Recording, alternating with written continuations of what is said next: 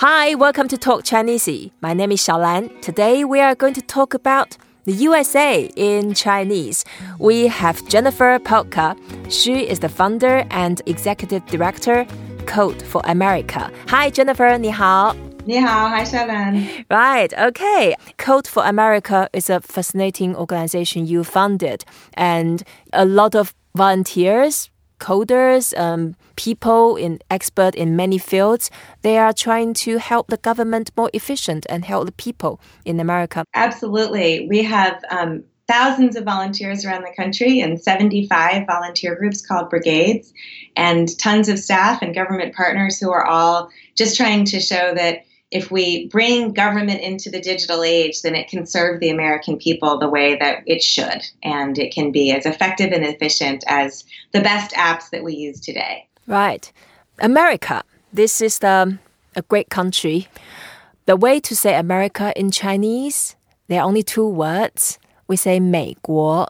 美国. 美国. 美国. Yeah, 美国. So 美 means beautiful, in case you are curious. Yeah, That's very lovely. Yeah, 美 is beautiful. And then 国 is the kingdom or country. So America is a beautiful country, basically. Now, how did we get to be called the beautiful country in Okay, Chinese? okay. So now we are talking. Right. A couple hundred years ago, when the Qing dynasty, at that time, that was the emperor, the dynasty ruling major part of China, they started experiencing having a lot of people coming over from Spanish, Portuguese, and Dutch, and British, and then later on America. So they suddenly had to learn all the foreign names. So America, they started thinking, what characters should I borrow to describe people from this country or this country as itself? So America, basically, 美, that the sound, that's how they hear. In ancient China, they just say, okay, there's a word called 美, and let's just use that word. So they basically just look into the dictionary and they borrow one of the words they commonly use, and it happened to be 美, and 美happened to be beautiful. That's so lovely, and I think Americans should be very proud of that description. Yeah, it's a beautiful country, basically. And then just like when you say Chinese or China as a name in Chinese, we say 中国, and 中 means middle, so middle kingdom. Mm-hmm. Yeah, so that's China. And then when we say France, then in Chinese, they say 法国. Actually, that's again borrowing the sound from France, 法. Mm-hmm. So you can hear the similarity. And of course, it's not 100% the same, but that's the closest they could get. And what about where you are now in the United Kingdom? They say 英国, that means England. Mm-hmm. Okay, but of course, England is different from Scotland and from Wales, and this is another whole debate we can go into. But they basically just borrow the sound. And like Australia, 澳洲, mm-hmm. It's just a sound. They borrow anything they could find in the existing dictionary. So America is a beautiful country, and it's a great result as well. Well, yeah. No one gets upset. So all the country names are all very positive. Well, we got lucky on that one, I think. Yeah. Not that America is not beautiful. It's a beautiful country, but I think the sound really put us in that territory. Yeah. So when we say American people, we can say 美国人. Mm-hmm. American people means beautiful person too. What a happy accident. I love it. Yeah, okay. So Code for America, such a fascinating project. And have you thought about, in addition to Code for 美国, we can also code for the world? You know, before Code for America even really got off the ground, when I had announced that we would be starting it as a service year program in 2010, we started hearing from countries around the world, Poland, Germany, the Caribbean, Canada, that they wanted to have a code for their country. Right. The concept, I think, of government needing updating and the benefit to society that can happen when you make government more effective, more efficient, and work better for real people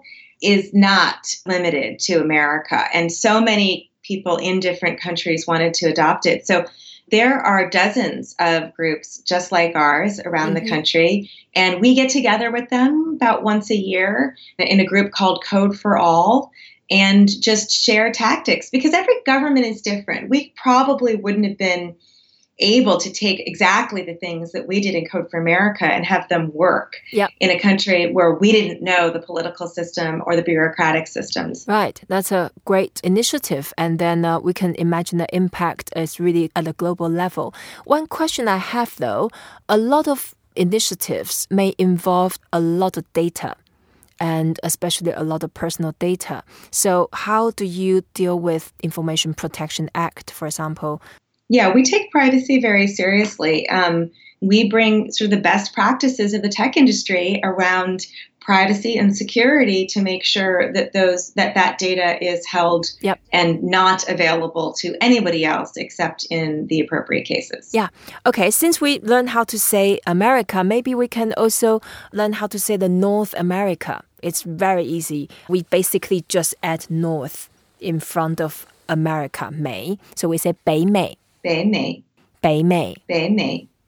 Yeah, 北 is the north. It's a direction of north. And Chinese is easy. In English, you have a differentiation between north or northern, and you have to do it correctly. But in this case, 北 could be the north or northern. So the North America, 北美. 北美, North America. Yeah, and your neighbor in the north of America is Canada. The way to say Canada is even easier. They say 加拿大.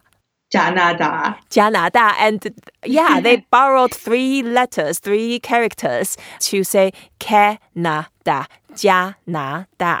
So it's approximate, but not 100%. And 加 is to add, 拿 is to take, and 大 is big. So that means you add and take, and this country is getting bigger, basically. 加拿大. So that's Canada, 加拿大.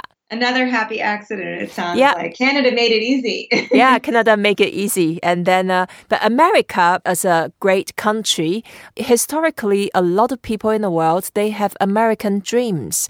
So that we say 美国梦. 美国梦. Yeah, 梦 is the dreams. 梦. So yeah, 美国梦, American dreams. 美国梦. Yeah, 美国梦. Yeah. So 梦, it's quite an interesting character. The shape of the character is like a person's eyes. They're half open, half closed. And then you can imagine the person is on like a dreamy mode. And in the bottom of the character, there's a symbol to represent the nighttime. So during the nighttime, someone's eyes are half closed. And that means the person is dreamy. How beautiful. So 美国梦, American dreams. That's just absolutely lovely. Right. Wow. Thank you so much, Jennifer. You started such a fascinating project and it's so important. And I can see that the rest of the world is also learning. And then ended up all the citizens, including us, everybody can be benefited. Thank you, Jennifer. Today we talk about a great country, the USA, 美国. 美国. Thank you so much for having me, ShaoLan. Everybody, I hope you enjoyed this episode. Please don't forget to rate us, review us, and share what you have learned. Thank you, Jennifer. 再见. Thank you.